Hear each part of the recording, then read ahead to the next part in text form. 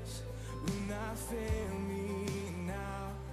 You won't fail me now. In the waiting, the same God who's never late is working all things out. You're working all things out. Oh yes, I will lift you high in the lowest valley. Yes, I will bless your name. Oh yes, I will sing for joy when my heart is heavy all my days. Oh yes, I will for all my days. Oh yes, I will, and I choose to praise, to glorify, glorify the name of all names that nothing can stand against. And I choose to praise, to glorify, glorify the name of all names that nothing can stand against. And I choose to praise, to glorify, glorify the name of all names that nothing can stand against. And I choose to praise, to glorify, glorify the name of all names that nothing can stand against. Oh yes, I will lift you high in the lowest valley. Yes, I will bless your name. Oh yes, I will sing for joy when my heart is heavy all my days. Oh yes, I will for all my days. Oh yes, I will for all my days. Yes, I will.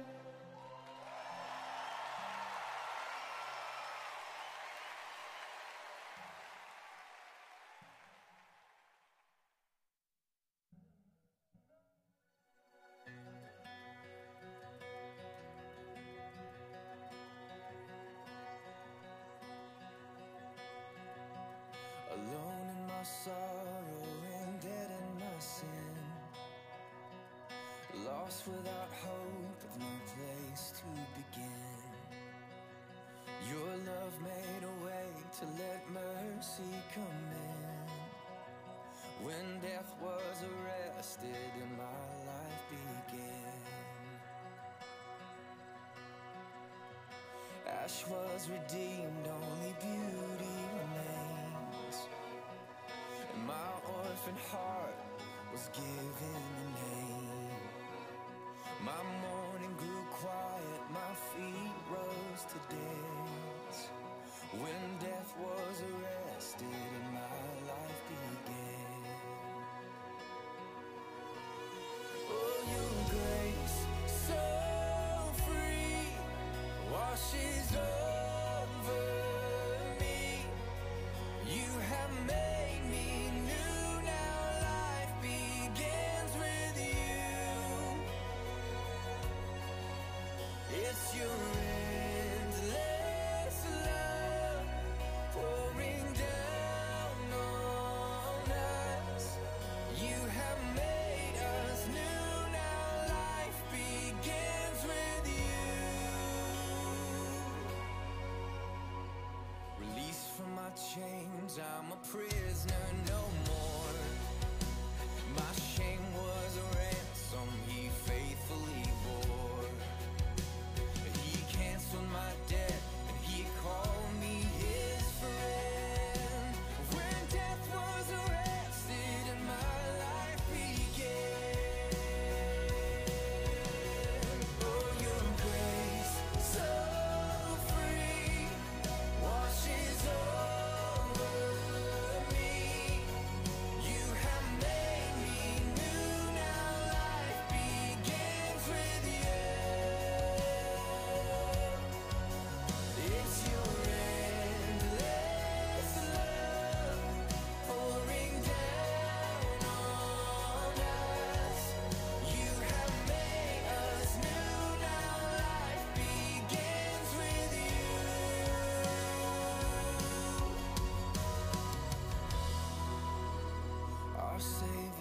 blade on a criminal's cross.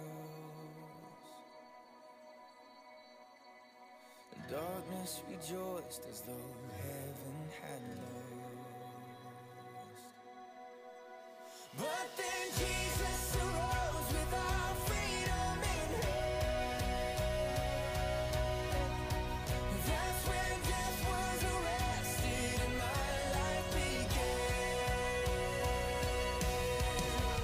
Oh, your grace so free washes over me. You have made me new, now life begins with you. It's your endless love pouring down on us. You have made us new, now life begins with you. Oh, we're free, free, forever we're free. And come join the soul for all the redeemed. Yes, we're free, free, forever, amen. When death was arrested and my life began. Oh, we're free, free, forever we're free.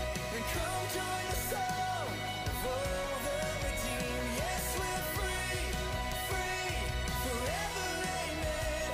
When death was arrested and my life began. When death was arrested and my life began.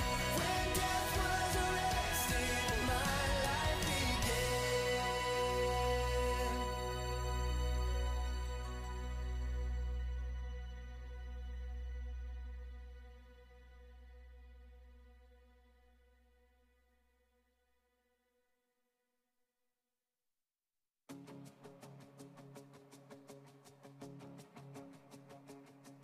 I raise a hallelujah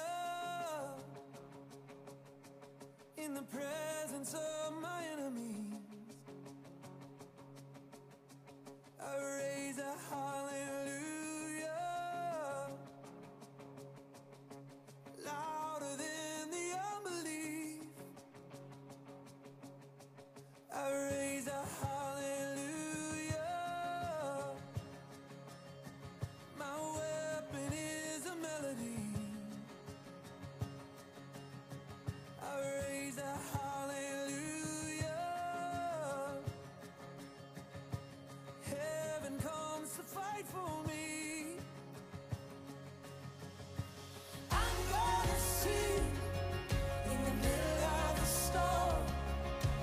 Louder and louder, you're gonna hear my praises roar. Up from the ashes, hope will arise.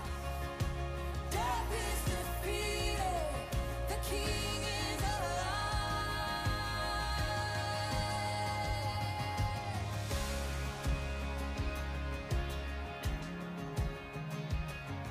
I raise a hallelujah with everything inside of me.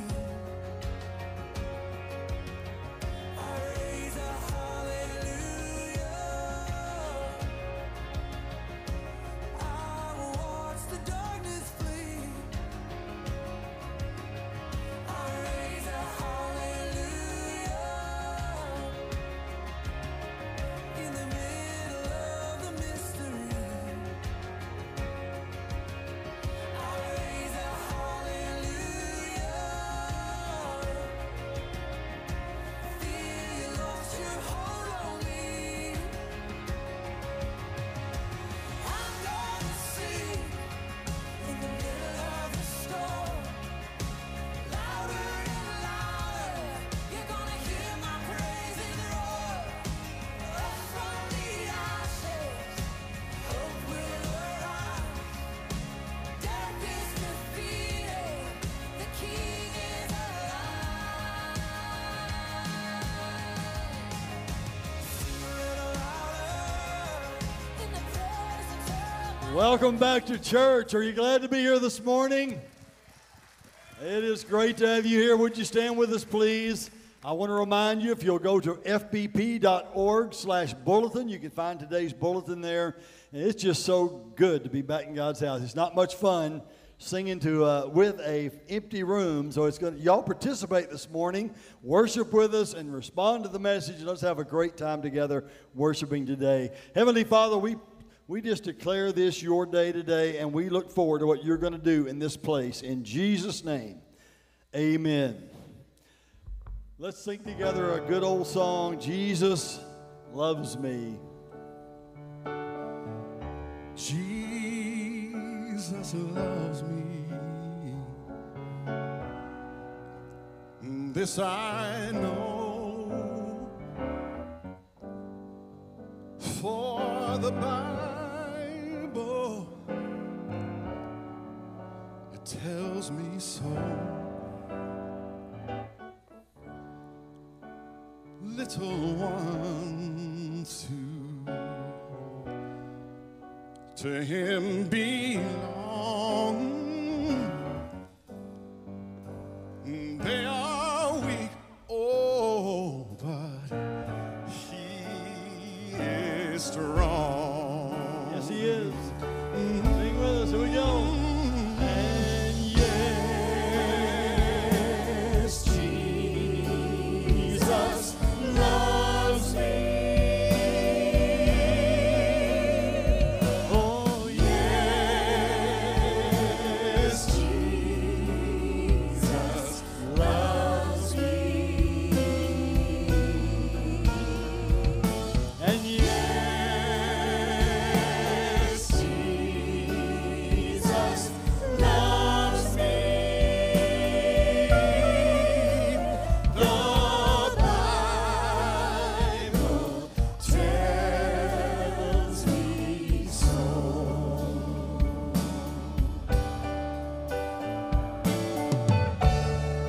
Jesus loves me.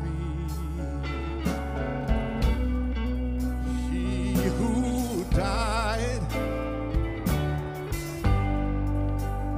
heaven's gates he's gonna open wide. Oh, yes, he will wash away all my sin and let his little child come on in. Oh, yes, Jesus loves me. Oh, yes, my Jesus loves me. Oh, yes, Jesus loves me. The Bible tells me so.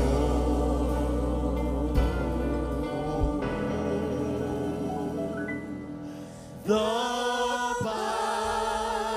Bible tells me so.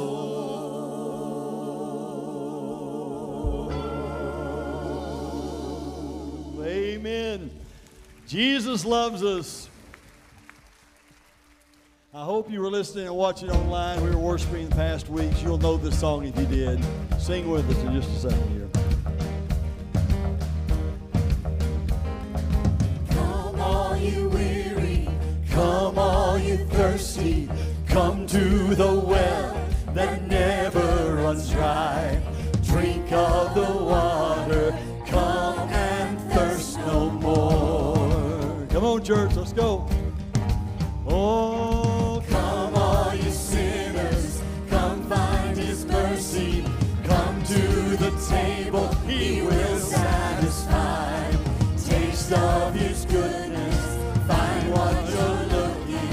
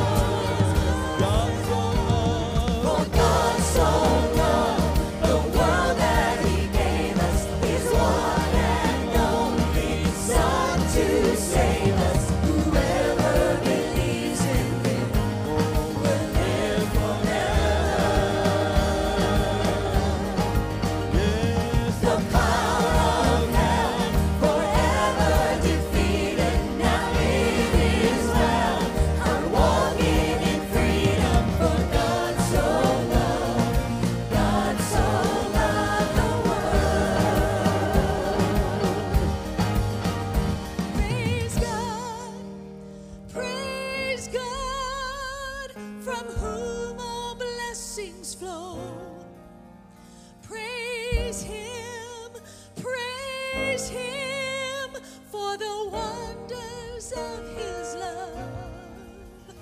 Praise God, praise God, from whom all blessings flow. Praise him for the wonders of his love. His amazing love, for God so loved the world that he gave us his one and only Son to save us. God so loved the world that he gave us his one and only Son to save us. Whoever believes in him will live forever. The power of hell forever defeated. Now it is well. I'm walking in freedom. For God so loved the world. Bring all your failures, bring your addictions. Come lay them down at the foot of the cross. Jesus is waiting. God so loved the world.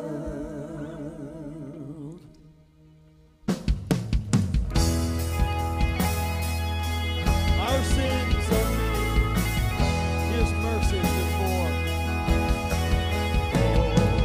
Love to remember no wrongs we have done. Omniscient, all-knowing, he counts not their sum.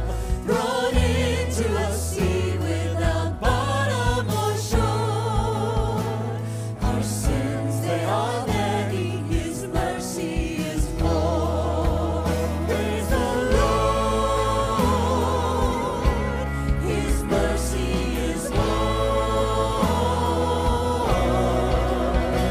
Oh, stronger than darkness, new every morn. Our sins, they are many, his mercy is more. His mercy is more. Our praises would wait as we constantly roam. One Father so tender is calling us home.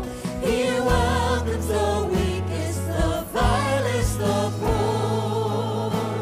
Our sins, they are many, his mercy is more. Praise the Lord, his mercy is more. Stronger than darkness, new every morn. Our sins, they are many, his mercy is more. His mercy is more. What riches of kindness he lavished on us. His blood was the payment, his life was the cost. We stood neath a debt we could never afford. Our sins, they are many, his mercy is more. Praise the Lord. Praise the Lord, his mercy is more. Stronger than darkness, new every morn. Our sins,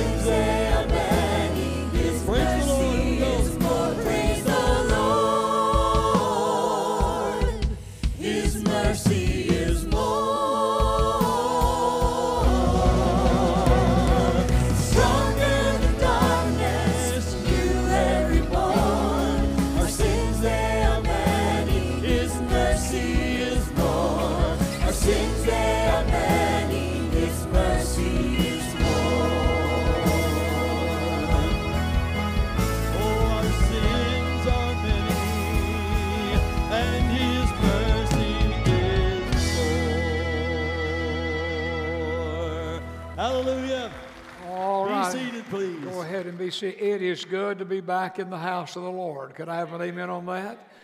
Let's just give God glory this morning. You know, if you have not already been doing so, the bulletin is on the web page every Friday. And whether we are meeting or not meeting, we still have a bulletin so people can follow. I thought in my little paragraph I said it well. I began by saying it's a baby step, but it is a step. We are back in church. And thank the Lord for that this morning. Now, if you're one of our guests, we are thrilled that you've chosen to worship with us, whether it is in this room or you're worshiping with us online. We're glad to have you, and we're glad to have each who are here. And normally I would say at the end of the service, I'd want to speak to you, but we're living with this social distancing, so we won't do that. But having said that, we do want you to connect with us. And so I don't know if they have the little address up on the screen. There it is, fbp.org/connect. So if you're a visitor, we wish you'd let us know that. If you want to communicate something with us, let us know that. And then at the end of the service, John will give an invitation for those in the room and for those who are watching by streaming. And if you have a decision and you make one today, if you'll just go online to that address and tell us your name and give a little brief information, we will contact you this afternoon. And we will talk with you on the phone, pray with you on the phone, and help you as need be. We've had about 30 more or less people actually join the church using that while we've not been meeting. And I am so looking forward to meeting them personally when we're back able to do that. Now, where is Adam? Everybody's sitting somewhere. Where is Adam? Adam, I wasn't looking for you. I'm looking for your mother. That's who I'm looking for. Cindy, I'm going to ask you if you'd stand up. Would you do that? And remain standing a moment. All right. This is Adam Thompson's mother. Adam is our new senior high and college student minister. And his mom came from Alabama, Huntsville, to come and visit our church. And look what a mess she has found us in. But anyway, I want us to give her a welcome to First Baptist Church. And Adam and Ashton, I couldn't find you because you're not in your regular pew. That's what the problem is. But nobody, or many are not in their regular pew. Some are. But we're delighted to have you. And I'll say publicly what I said to you in my office on Friday. You and your husband raised a good boy. And now he's a fine young man. He's married a precious young lady. And we're just thrilled to have them at First Baptist Church. Now, we've been out of the normal, and one of the things we would have done had it been normal, back in April, we had one of our faithful church members turn 90 years of age. And when people get to be 90 years of age, from there on up, we recognize them in a worship service. But be that as it may, in April, we weren't meeting. But we're doing a little catch-up, and so I want to say happy belated birthday to Bill Shinpaul, and they're going to put Bill's picture up on the screen. Bill and his wife Wilma are faithful members of our church. And Bill, if you're watching this hour, I want to say to you, happy belated birthday, and I pray God's blessings in a very special way on the year ahead. Now, by now, of course, if you were here in June, you knew about these little offering boxes, and they're going to put a picture of one of those up on the screen if they will. As you come in, we're not passing offering plates. We are now using these boxes, and they work great for us in June. Now, many people give online. Others, they mail their gifts to the church, and others drop their gifts off during the week. But if you want to give on Sunday when you come in or when you leave, just drop your envelope or your money in that box, and it's secure, and it will be collected at the end of the service and taken to where they take the offering. And I want to say thank you. Brief word about that. One of the difficulties of not meeting is people are not here. And when the people are not here, of course, some don't give. But the fact of the matter is our core givers have been very, very faithful in their giving. And, you know, we're behind in our budget, but we're not unable to pay our bills. We're doing fine. And we're doing fine because God's people are faithful. The tithers keep on tithing. And I just say first, thank you for that. If for whatever reason you've gotten behind, today or maybe this week online or however you choose, I know you'll do the right thing and we'll be fine and we will work our way through this. Now, good word of news to praise the Lord.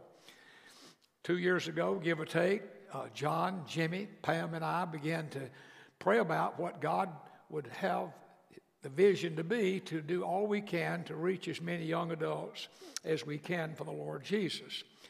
And after a long time of that, we finally came to the conviction that what we need to do as a church was have, in addition to our regular service that we do have now at 9:30 and 11, but make one of those services a contemporary service.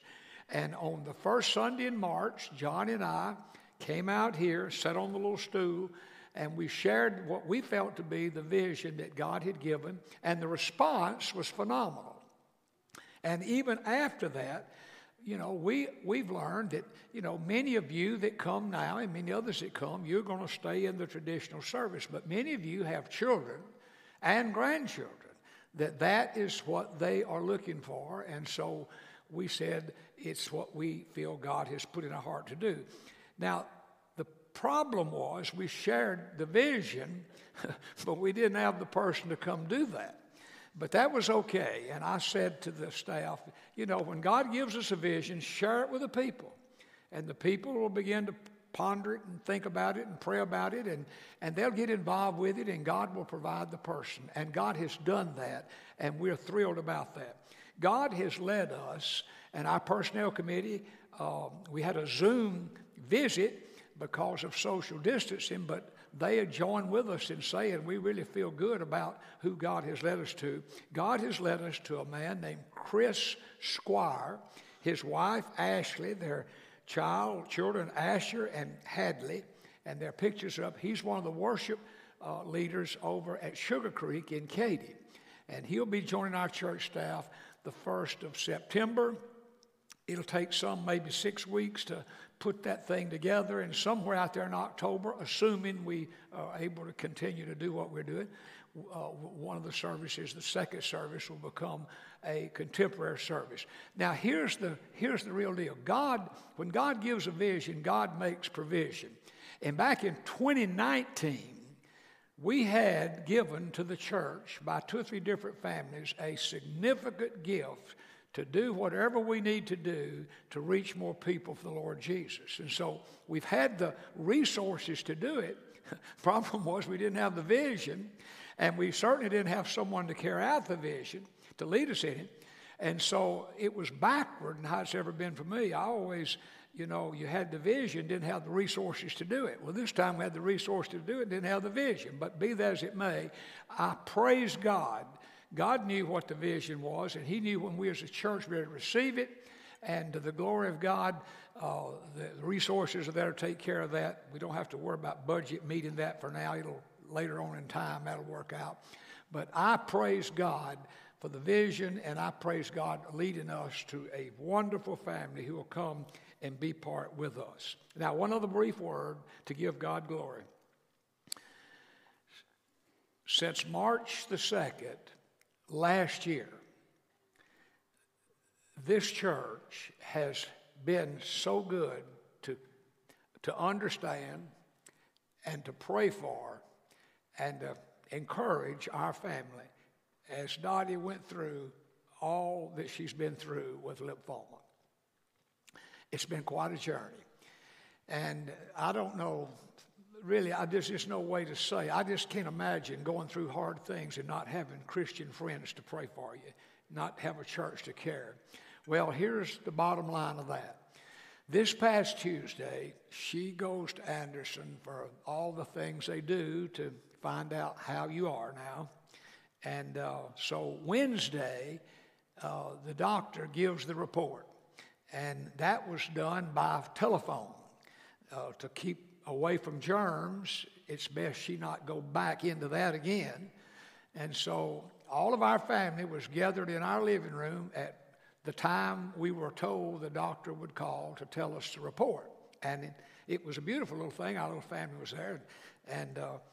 And so the doctor did call, and they went over everything. I mean, just an enormous amount of things. They said, well, you know, this, and it was in range, and this in range, this in range. Everything good, good, good, good, good. But no mention was ever made about the lymphoma not returning. That's all I was wanting to hear. And I thought to myself, do you ever think like this? If somebody's just sharing all good stuff, they're saving the bad to the last. Do you ever I know that's the devil getting in your mind. But I'm thinking, man, I want to hear. Well, at the end, the doctor said, now, concerning the lymphoma, she said, you are completely healed. It is gone. It is done. And I'm saying to you, I know you don't come to church to hear a medical report, but I have to say to the glory of God this morning, God has a will. We understand that. We receive God's will, whatever God's will is. And we are thankful to God. And we thank you for praying and for caring. And now we don't have to do any more scans for 6 months. We've got a 6-month break before we go through that again. But to the glory of God, He is a good God. You agree with that? Would you say amen? Now, Father, we bow here this morning, and Lord, I could take the whole service. I really could, God, and you've done so many things during this unusual time. We've been through funerals. We've been in weddings. We've had everything has just been so just different. But God, what has not been different? You've been steady and the same through it all. And God, we thank you this morning. It is a baby step, but I thank you we're coming back. And God, I thank you one day, and I don't know when that day will be, we'll see this room back full again and even more. And Lord, I think we will learn things through what you're going through that we would never have learned otherwise. I think many, God, will be drawn closer to thee. But Lord, I thank you that you're the same yesterday and today and forever.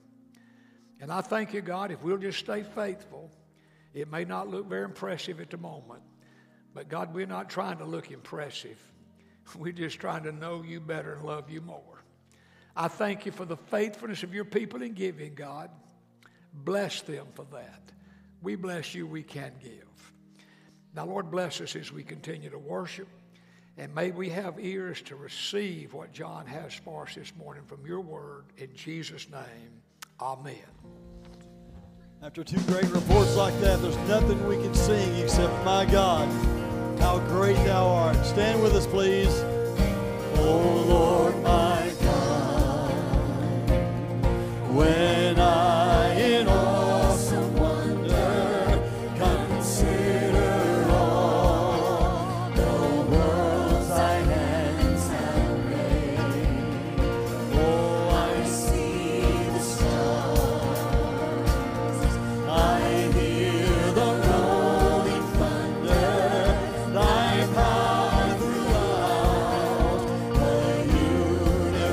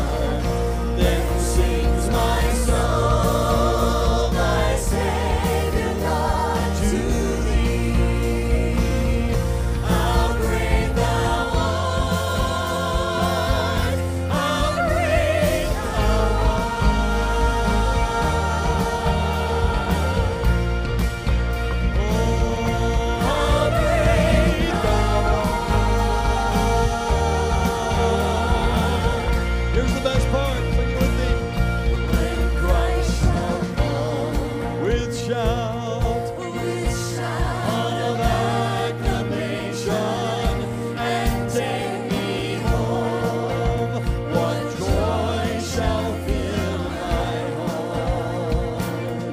then I shall bow in humble adoration and there proclaim, my God, how great thou art. Then sings my soul, my Savior God, to thee. How great thou art, how great thou art. Then sings my soul, my Savior God, to thee. How great thou art, how great thou art.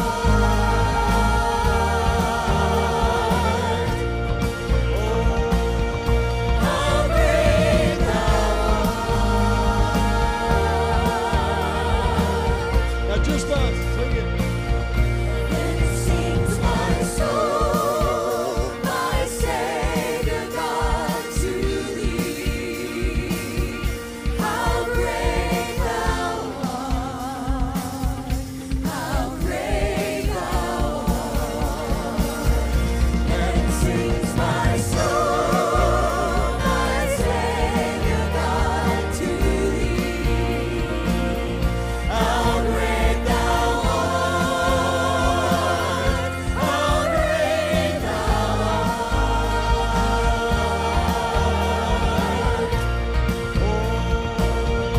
How great thou art.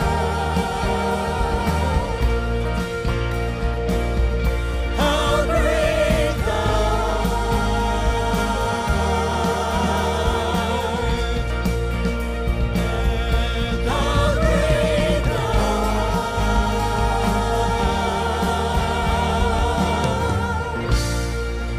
How great thou art. Amen. Be seated, please. Well, amen and amen. And let me add my welcome and thank you guys for being here today. I want to say to you, you've never looked better. But considering some of you are wearing masks, that may be offensive. Maybe I shouldn't have said it that way. But are you glad to be back today? Say amen. We're just so thankful that we can be back in church. And, you know, I think of a verse in the Bible that says, despise not the day of small beginnings. And so this is a small re-beginning. We tried it in June. We're trying it now in August. And we're going to just pray that each week this virus will get less and less and people will feel more and more comfortable coming to church. And for those who are watching online, and I know that many are, I want to welcome you, or we want to welcome you again to this service and say to you that even though you're not in the room with us right now, you are very much a part of not only this service, but this church. And we can feel your presence here.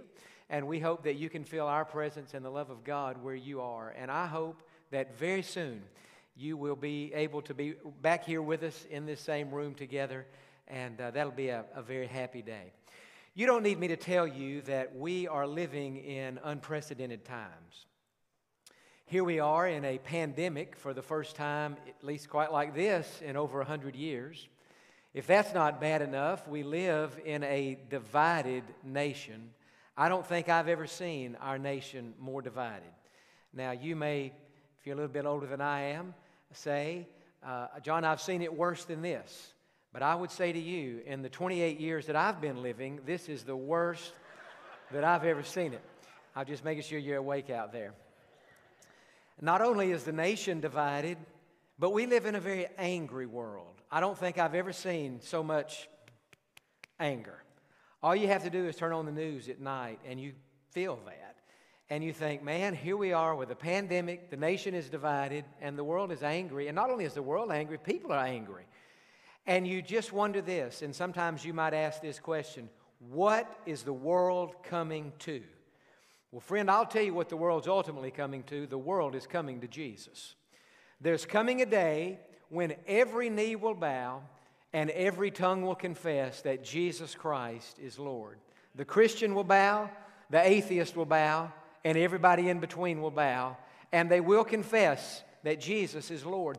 But before that day happens, the world is coming to a climax.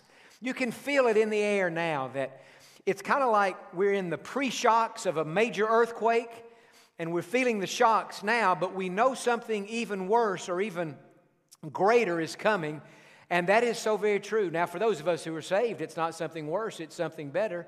It's the return of Jesus Christ, and we know that at any moment He could come for us and take us to heaven to be with Him. But for those who are unsaved, it's something much worse. It will be the tribulation period that will be on this earth. And I said in one of the previous sermons when we were doing these online only, that I think God is giving us now a glimpse, a small glimpse, of what it will be like during the Great Tribulation. We know that when the tribulation is happening on earth and all of us who are saved are in heaven, that we will experience what we studied last Sunday morning, and that is the marriage of the Lamb. That is, when we first get to heaven, or at least after we've been there for a little while, we will have our spiritual union with Jesus Christ formalized. Now, we're already united with Jesus through faith. He's living in our hearts. But at the marriage of the Lamb, that will be formalized, and it is as though that spiritual union will be consummated. And so for 7 years, we'll be in heaven with the Lord, celebrating while the tribulation is happening on earth. And at the end of those 7 years, the Bible teaches that Jesus Christ will leave heaven. He'll come back to this earth, and that is the second coming of Christ. Let me remind you that at the rapture of the church, Jesus doesn't come to the earth. He only comes to the air, and we'll meet Him in the air. He'll take us to heaven, and we'll be there for 7 years. But after that, Jesus will leave heaven, and we'll follow Him out of heaven. You may never have thought about it that way, that after you get to heaven, one day you're going to leave heaven, and we're going to come back to this earth. The Bible says at the second coming, Jesus' feet will stand on the Mount of Olives, and that mountain will split in two. When it does, He'll walk down that mountain. We'll follow Him through that Kidron Valley, up on the other side, into the city of Jerusalem. And for 1,000 years, Jesus will rule and reign the world from Jerusalem. There will finally be peace in the Middle East. And there'll be peace everywhere else when Jesus is ruling and reigning, and we'll be right there with Him. But before Jesus' feet stand on the Mount of Olives, and before He goes into Jerusalem to set up that kingdom, Jesus has one more battle that He must fight. It's the last great battle, and it is known as the Battle of Armageddon.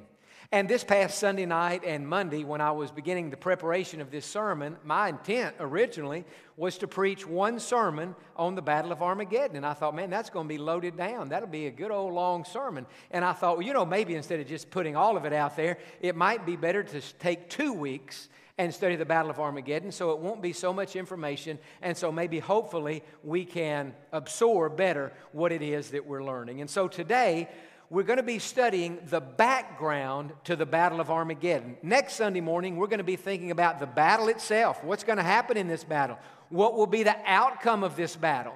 But this morning, we're thinking about how does the battle ever happen to begin with? In other words, how do all these people get to this place where this battle is going to be fought? And so the 2 questions we're thinking about today is, where will this battle be?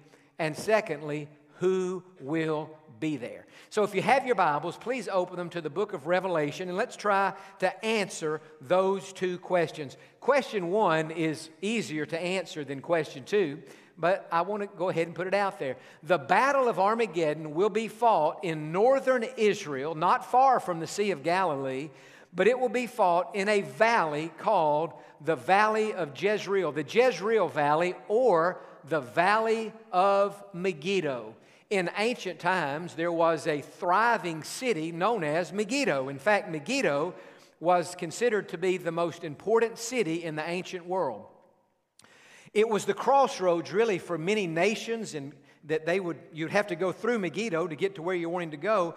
And as far as trade was concerned, it was a major trade route. And so whoever controlled Megiddo controlled the trade, the commerce, the money of the day. And so it was all about this city and the valley, what we might call the plain of land, the big open field, as it were, that surrounded Megiddo. We have a picture of that, and if you've been to Israel, you have certainly been down into that valley. That picture was taken on top of Mount Carmel.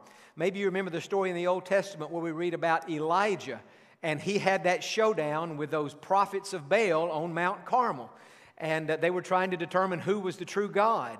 And we read about that in 1 Kings. And of course, the God of heaven proved himself to be the true God. And Elijah ended up killing these prophets of the false god Baal up on top of Mount Carmel. Well, at the bottom of that mountain is the old city of Megiddo. It's just the ruins there today. But out in that open space, that's the Valley of Jezreel, or the Valley of Megiddo.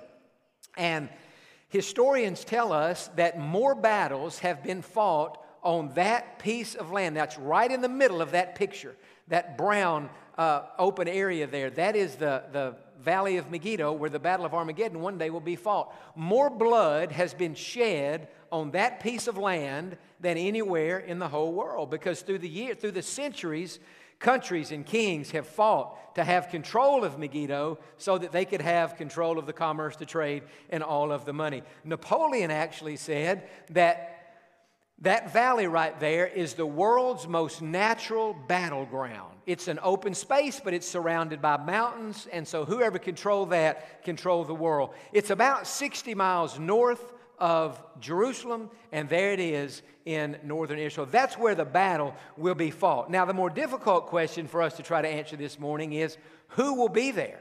We know that Jesus is coming out of heaven. We know that we'll be following him out of heaven. But who is going to be on the losing side of this battle? Well, go to Revelation chapter 16. Let's begin there this morning. The Battle of Armageddon is actually described for us in chapter 19.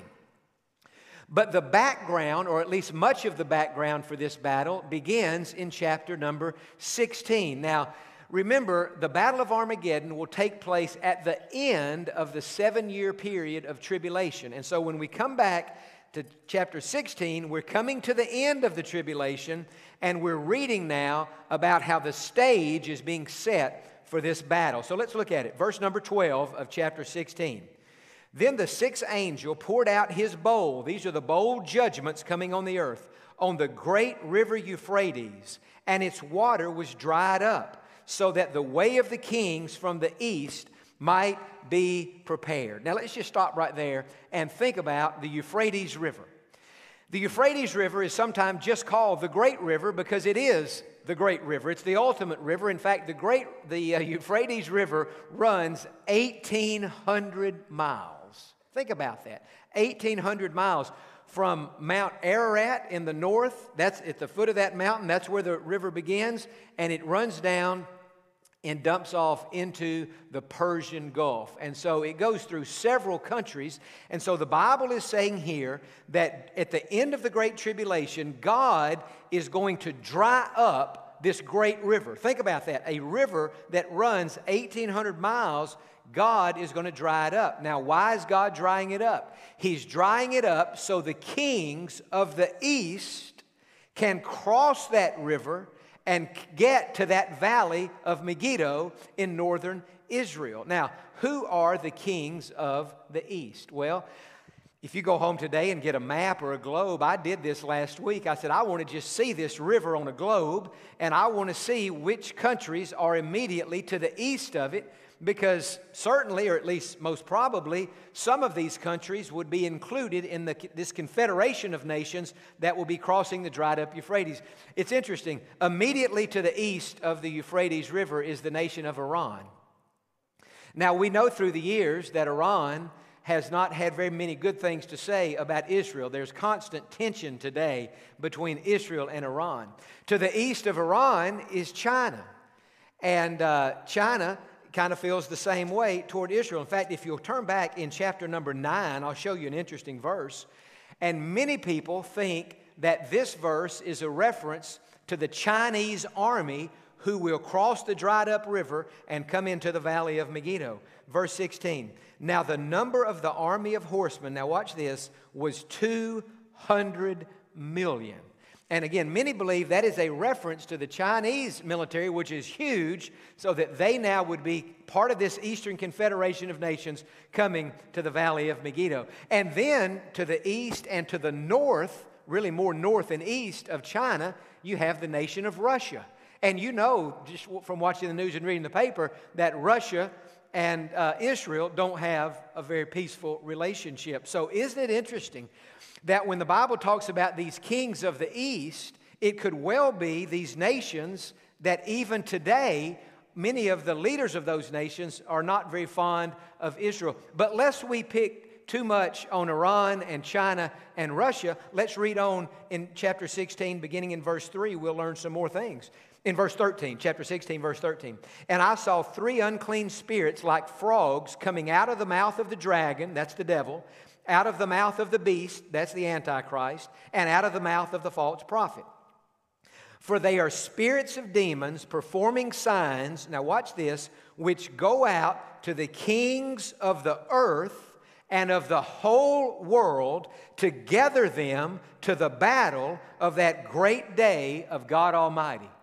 And so, yes, it is true that the kings of the east, most probably Iran, China, Russia, but it's not just those nations. It's all the nations of the world and the kings from all those nations of the world. Keep in mind, at this point in the tribulation, in order to be a ruler of the world, you would have to be in partnership with the Antichrist. You would have to have his blessing. In fact, you would have had to have pledged your allegiance to the Antichrist. And so it won't just be the kings from those 3 nations. It'll be the kings from all the European and the leaders from all the European nations. It will be the kings from Canada, from Mexico, from the United States even.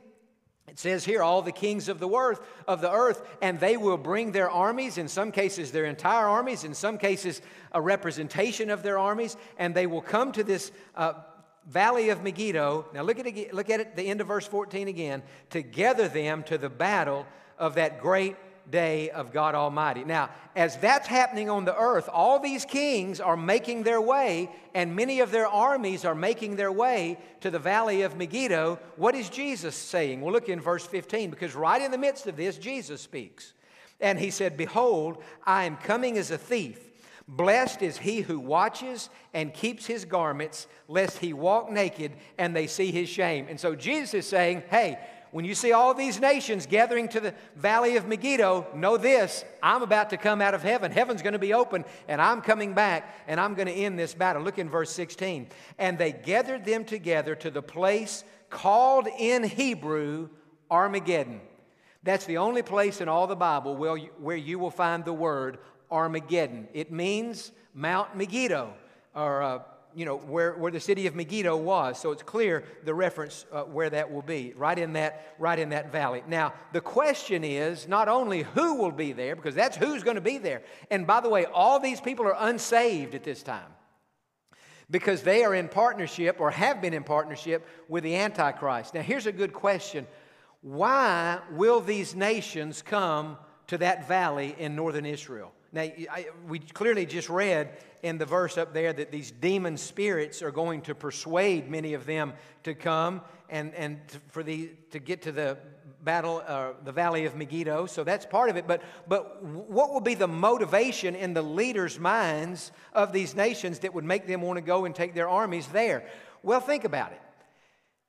At this point in the tribulation, so many judgments have happened, so many people have been killed, so many horrible things have happened on the earth, and the people living on the earth will know, either from the Antichrist or they're just figured out themselves, it seems to be, they will think to themselves, the God of Israel who's causing all these plagues, who's causing all these problems. And so they will think, if we can just destroy Israel, then maybe we can put an end to this.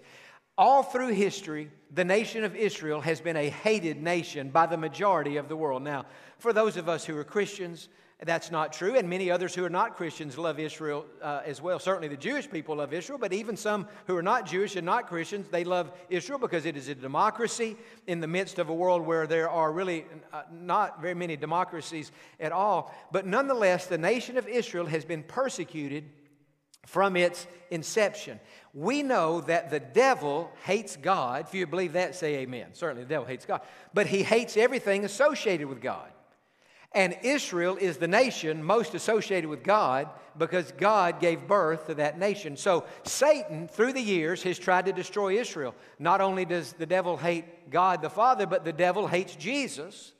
And so the devil has always been trying to destroy Jesus. This is why as soon as Jesus was born, King Herod, under the influence of the devil, had all the babies 2 years old and under in Bethlehem killed. Why? Because he was trying to kill Jesus. He had heard that the Messiah had been born, and he wanted to wipe him out. Well, that was clearly motivated by the devil. And so at this point in the tribulation, there are some scholars who say, well, the motivation for all these kings coming to northern Israel, they're trying to come together and destroy the nation of Israel because they're taking out on the people of God what their God has done by sending all these judgments and sending all these plagues. So that's possibly a reason. Some say, and we'll get more into this next week, that at this point in the tribulation, they believe what's really going to be happening is that many of these world leaders are going to turn against the Antichrist. Remember, at the beginning of the tribulation, the Antichrist is going to make a peace treaty. He's going to say, if you'll follow me, there'll be peace in the world. And yet, 7 years after that, he's broken the treaty. All hell is breaking loose on the earth. And so the Antichrist popularity is all obviously going down the drain. And so perhaps what's going to happen is many of these leaders are going to say, we pledged our allegiance to the Antichrist. He has not delivered on his promises. And what we need to do is gather together and defeat and destroy him. So what I'm saying is there appears to be confusion even amongst the people who are going to this valley for the great battle. Why are we going here? Are we going here to destroy Israel? Are we going here to destroy the Antichrist? Are we going here to destroy each other? It's confusion. Wherever the devil is, there's always confusion. And I believe there'll be great confusion as to why they're even in this valley. Now, go to chapter 19, because I want to show you as this whole group has gathered in the valley of Megiddo, an amazing thing happens from above. Chapter 19, verse number 11. John's having this vision now of the end of the world, and he said, now I saw heaven opened, and behold, a white horse, and he who sat on him was called Faithful and True, and in righteousness he judges and makes war. This is Jesus. And we'll get more into this part next week, but let's just read it today. Verse 12, his eyes were like a flame of fire, and on his head were many crowns. He had a name written that no one knew except himself. He was clothed with a robe dipped in blood, and his name is called the Word of God. And the armies in heaven, clothed in fine linen. Remember, this fine linen is what we receive at the marriage of the Lamb in heaven. We'll each receive a robe, and the thickness of that robe, and the length of that robe, and the quality of that robe will be determined by our righteous acts, how faithfully we have walked with God, how faithfully we have served God during our time on earth. It's part of our reward. And it says of this fine linen, white and clean. And it says that they followed him. That is, we're following Jesus on white horses. So Jesus is on a horse, and we're on horses following him out of heaven. Now, out of his mouth goes a sharp sword, that with it he should strike the nations. And he himself will rule them with a rod of iron. He himself treads the winepress of the fierceness and wrath of Almighty God, and he has on his robe and on his thigh a name written, King of Kings and Lord of Lords. And so while all this mayhem is taking place in the valley, and all these kings are bringing all their armies to this valley, either to destroy Israel, to destroy the Antichrist, or to destroy each other, there's great confusion in this valley. In the midst of that, heaven opens, and Jesus is descending on a white horse. And so when this happens, the Antichrist looks up to heaven. He senses the confusion in the valley. He even senses that many of the people want to destroy him. And so in verse 19, notice what the Antichrist decides to do. John said, and I saw the beast, that is the Antichrist, the kings of the earth and their armies, gathered together to make war against him who sat on the horse and against his army. And so as they're all gathered there and they look up and see Jesus, the Antichrist gets everybody's attention and he unites them around this. He says, hey, let's fight him. And that will be the last bad decision the Antichrist ever had. Because when he decides now to engage Jesus, and of course Jesus by this point has already decided to engage him in war, it'll be a quick war. And we'll see it more next week, that it says there's going to be a sword that goes out of the mouth of Jesus and the battle will end just like that. Remember, the Bible says the Word of God is living and active and sharper than any two-edged sword. Will it be a literal sword that comes out of the mouth of Jesus? Or will it be the sword of God's Word where Jesus just says something and His words put down the Antichrist? One of my favorite preachers said he believes that when Jesus looks at the Antichrist, He's going to say two words, drop dead, and it's all over with right there. So I kind of like that because the Word of God is just that sharp and just that powerful. But the point is, when the Antichrist looks up and sees Jesus, he's going to say, let's fight him, and Jesus is going to put him down, and the battle will be over just like that. And so it won't take long. Now, as we think about all these people in this valley, remember, none of them are saved. They have all pledged their allegiance to the Antichrist. It is a horrible setting, and it is an evil group. There are three words that I think describe what's going on in this valley. First of all, there's wickedness. Second of all, there's confusion. They don't even know why they're there. And thirdly, there's arrogance. Because the Antichrist says, let's fight Jesus. We're going to fight the creator of the world and the king of the universe. But at the battle of Armageddon, think about this. You still listening? Say amen. Wickedness will encounter righteousness. Confusion will encounter truth. And arrogance will encounter the King of Kings and the Lord of Lords. And Jesus will end this battle. If this battle were a boxing match, I would say as soon as they rang the bell, it was over with. If this battle were a sporting event, I would say as soon as the national anthem was over, this fight, it was a rout. It was over with just like that. It's going to be over with in a hurry. And we don't have to do anything. All we have to do is follow Jesus. Now, it's interesting to me as I think about the Battle of Armageddon. As I said at the beginning, you can feel in the world today anger, tension, nervousness. We're in a pandemic. Call it what you want to call it. We're in a plague. Who would have thought in the day in which we live, modern medical advancements, scientific minds, technological things that we can experience, that whoever would have thought this would be happening. And yet in our sophisticated day, we're experiencing a worldwide plague. You can feel that the world is coming to a climax, and this is the climax that it's ultimately headed to. On one of our trips to Israel, I believe it was in 2006, we were down in that valley of Megiddo. We had been on top of Mount Carmel. Our guide had lectured to us about Elijah and the prophets of Baal. And we got on the bus. We went down into that valley and got out of the bus. And he gathered us for a lecture about Megiddo. He talked to us about the ancient city. He talked to us about where we were. He explained things. Let's put that picture back up on the screen. I want to close with this today.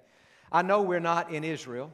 I know we're in Texas, but use your mind's eye and imagination. Let's just play like that we're there and try to put yourself in this lecture that our guide gave to us. There we're sitting at the bottom of that mountain in that valley, or we're standing, and he's lecturing to us, and he's explaining that Megiddo in Old Testament times was not only the most important city in the world, but it was one of the most wicked cities in the world.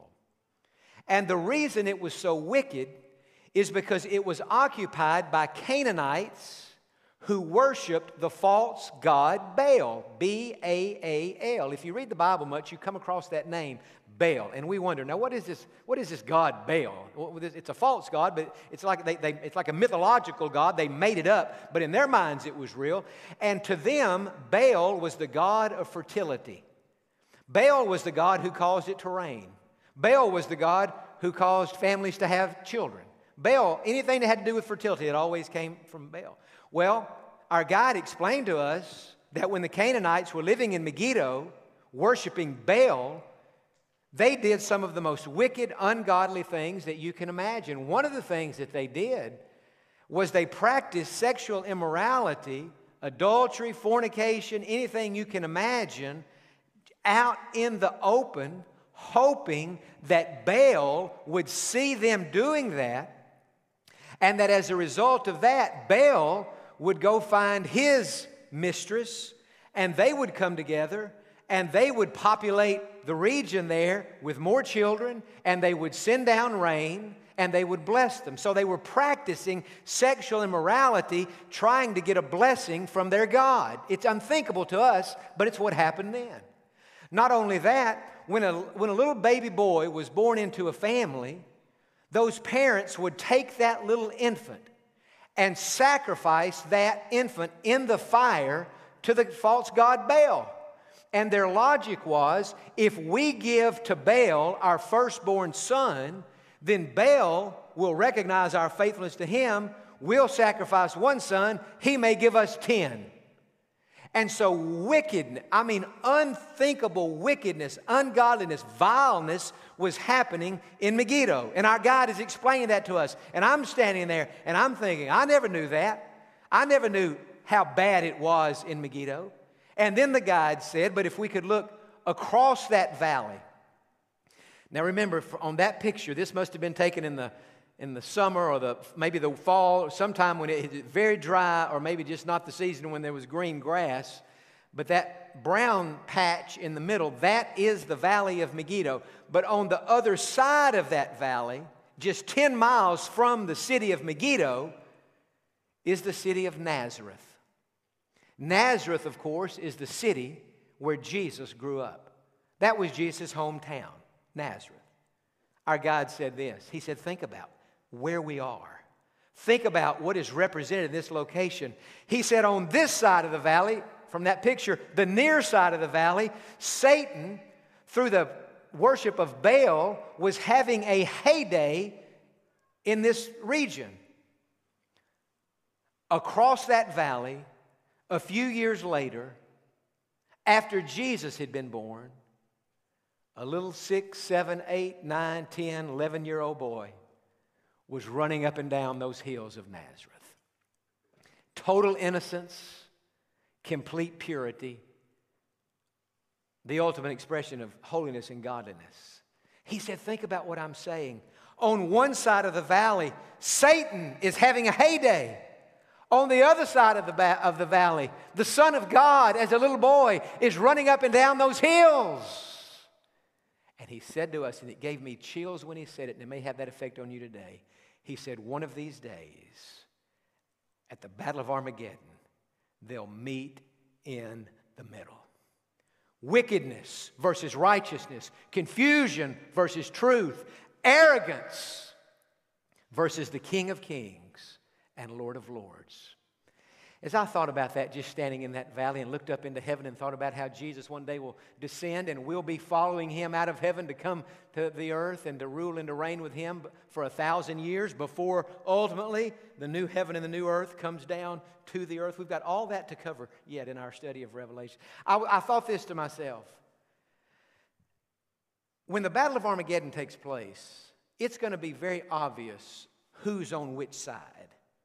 Because those of us who are on the Lord's side are going to be clothed in fine linen, white. We're going to be riding on white horses following Jesus. It won't be hard to identify us as followers of Jesus. And everybody down in that valley, it won't be hard to identify them as the followers of the Antichrist, the rejectors of God, the enemies of Jesus. It'll be clear who's on the Lord's side and who's not. And then I thought, in the world in which we live, in our day and time, it's not always clear who's on which side. Sometimes you're talking to somebody and you can't tell now, is she saved or not? Is he really saved? Sometimes we just can't tell who's really a Christian and who's not. But on that day, we will be able to. On Monday night, when I was working on this part of the sermon, I just felt led of God to end this service today differently than we would normally end it. And so it was very effective at 9 at the first service, and I believe God will honor it in this service as well, because I believe this is from God. Here's what I want us to do today. If before you came in this room this morning, if there has been a time in your life when you have repented of your sins, asked Jesus Christ to save you, and confessed Him openly and publicly before men. If you've already done that, I'm going to ask you, if you would please, to stand up right now as your way of saying, I'm on the Lord's side. I'm on the Lord's side. One day it'll be clear. We'll be in our white robes and we'll be on our white horses and we'll be following Jesus. Okay, that's most everybody. Thank you, thank you. Please be seated. Now the harder part. If you would say to me, see, that took courage to do what you just did, but it didn't take too much courage because most everybody else stood up with you, right? But if you would say today, John, if I'm honest, I'm not sure that there's ever been a time in my life when I repented of my sins, when I asked Jesus to save me, and when I confessed Him openly and publicly before men. See, now is the time to do that. So I'm going to ask you, if you've never done that, there may be one person. In the 9 o'clock service, there was one young man. I would guess he was about 28 or 29 years old. I had never seen him here before. He was sitting on about the third row. I didn't know if anybody would stand up or not. And when I got to this point, he stood up. I don't know if anybody's going to stand up in this service or not. I don't know. I don't know if one person will. I don't know if 2 people will. I don't know if 10 people will. But if you today, in all honesty, would say, you know, John, I'm not 100% sure that I'm on the Lord's side. And I'm not really 100% sure that I've ever come out in the open in public and let it be known where I stand. One day it will be obvious, but I want it to be obvious now that I want Jesus Christ to be my Lord and to be my Savior. I'm not going to embarrass you. I'm not going to ask you to say anything. I'm not going to ask you to come to the front. I'm just asking you to stand up right now. That will take courage. Let me give you just a moment to do that. Is there anybody in this room, in this service, who says, before the battle starts, I want to let it be known whose side I'm on? Is there anybody? I'm going to give you 30 seconds. It will not be easy to stand, but you will never regret it. 20 seconds. Say, John, I want to know for sure that Jesus Christ is living in my heart. 10 seconds. Anybody? Let this be today. Now is the time. Today is the day. I know it's not easy, but you'll not regret it. You just got to stand up. And I'll lead you in a silent prayer. Anybody? 3 seconds. Okay. Not in this service. Father, I thank you that there's coming a day when righteousness will defeat wickedness, when truth will trump confusion, and when the King of Kings and Lord of Lords will put an arrogant Antichrist into the lake of fire forever and ever. God, I pray that between that battle and this day and that battle, that we will be faithful to you. God, none of us is perfect. We sin more than we ought to. And God, we thank you, as we sang earlier, that your mercy is greater than all of our sins. God, I thank you for that. But God, I pray that for however much time we have left on this earth, God, the rapture could happen this afternoon. It could happen before this service is over. But however long we have left, God, I pray, God, that we will be faithful to you until that day. Well, this is a beautiful thing because I thought it might be the case. Jimmy just came and told me that we have one person I couldn't see on the upper level. One lady, look at her, standing up there. Bless your heart, ma'am. That took a lot of courage. That took a lot of courage. That took a lot of courage. That took more courage than what the rest of us did. And I want to just congratulate you. With our heads bowed, I'm going to lead you in a prayer right now. Our heads bowed and eyes are closed. Everybody in this room, pray silently for this sweet lady in the upper level. Would you just, ma'am, would you just pray this from your heart? Just say, Dear Jesus, come into my heart. Forgive my sins and make me a Christian. I ask you to save me. I trust you to do it. Welcome to my heart, Lord. Begin now to make me the person that you want me to be. In Jesus' name. And all the people said, amen. You know, ma'am, I think this. Let's go ahead and thank God again for that's beautiful. I think this. On that day, the Battle of Armageddon, when the heavens are open and Jesus comes out on his white horse and we're following on our white horses behind him, I think you're going to look over at me and say, "Hey, John, remember me? You remember when I joined the army?" Now we're on the same side. We're on the Lord's side. That is awesome. That confirms what I felt in my heart. You know, sometimes you feel something. You don't know, but you feel it in your heart. So God bless you and thank you for that. Others listening at home today, maybe you're making that same decision. Maybe you prayed that prayer while I was leading her to pray it, and that's a beautiful thing. I hope that you did. We would encourage you to type in this web address, is fbp.org/connect. If you've just been saved, or if you want to talk to somebody later today about getting saved. Maybe you've already been saved, but you'd like to join our church. All you have to do, fbp.org/connect. Give us your name. Give us your phone number. Just type us one sentence. I want to join the church. I need to talk to somebody about being saved. I want to get baptized whenever that's possible. And somebody will call you today. And for those of you in the room today, you could just go to your phone right now and type that in. And somebody will call you today.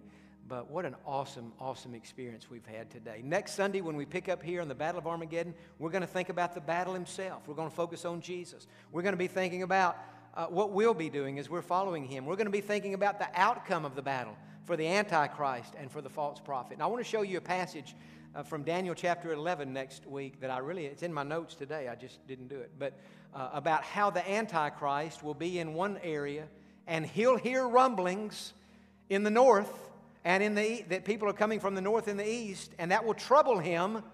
And that's going to make him go to the battle, to the valley of Megiddo for this battle. So I want us to look at that passage next week. It's interesting out of Daniel 11. I hope you can be here. We're going to continue to pray that this virus will get less and that our crowds will get more and more. But we have to trust God with that. I would encourage you each day at noon, Monday through Friday, we have weekday devotionals. They're about 10 minutes long. Some are shorter, some are longer. But they can't be longer than 15 max. I'm trying to get mine shorter. My dad's are always good. Mine sometimes ramble on, but I'm trying to work on that. And no amens from the front row down there, Pastor, this morning.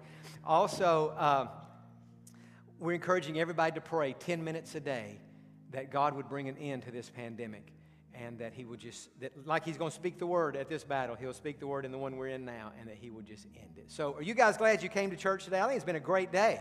It's been a wonderful day. And ma'am, I would ask you today, just go to that fbp.org/connect and just say, "I'm the one who stood up." And somebody will call you later today. Jimmy's going to come. He knows what to tell us to do at the end. I'm not sure how we're supposed to get out of here, but he knows how to do it. And thank you guys again for being here today. Thank you so much for coming to church today. The last thing we want to do is get somebody sick, so we want to do everything we can to keep people separated. So we're going to ask our ushers to come right now. Ushers, come. Ushers, come, please. They're going to dismiss your section one at a time, starting at the back first, I think. So just do what they tell you to do, and until they tell you to leave, you continue to worship with us and sing with us as we dismiss today. Let's go back to that song, "God So Loved the World."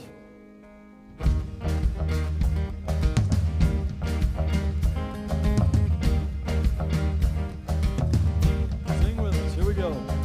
Come all you weary, come all you thirsty, come to the well that never runs dry. Drink of the water, come and thirst no more. Oh, come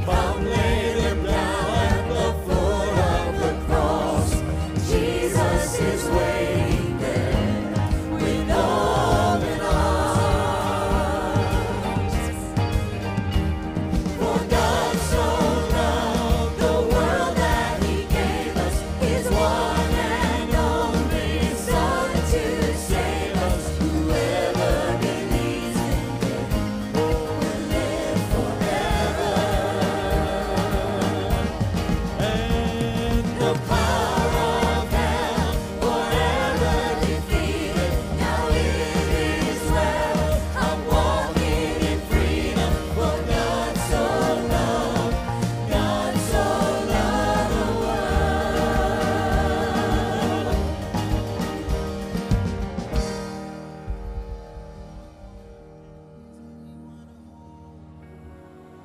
Is anyone able to break the seal and open the scroll?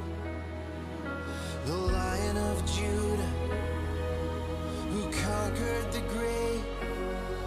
He is David's root and the Lamb who died to ransom the slave. Is he worthy? Is he worthy of all blessing and honor and glory? Is he worthy of this? He is.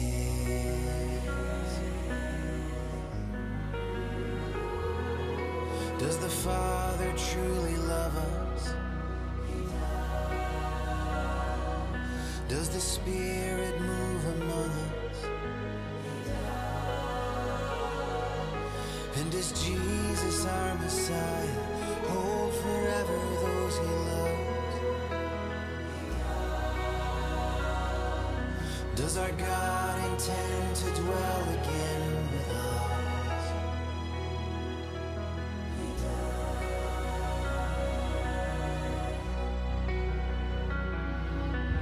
Is anyone worthy? Is anyone whole? Is anyone able to break the seal and open the scroll? The Lion of Judah, who conquered the grave. He is David's root and the Lamb who died to ransom the slave. From every people and tribe, every nation and tongue, he has made us a kingdom and priest to God to reign with the Son. Is he worthy? Is he worthy of all blessing and honor and glory? Is he worthy? Is he worthy? Is he worthy of this? He is.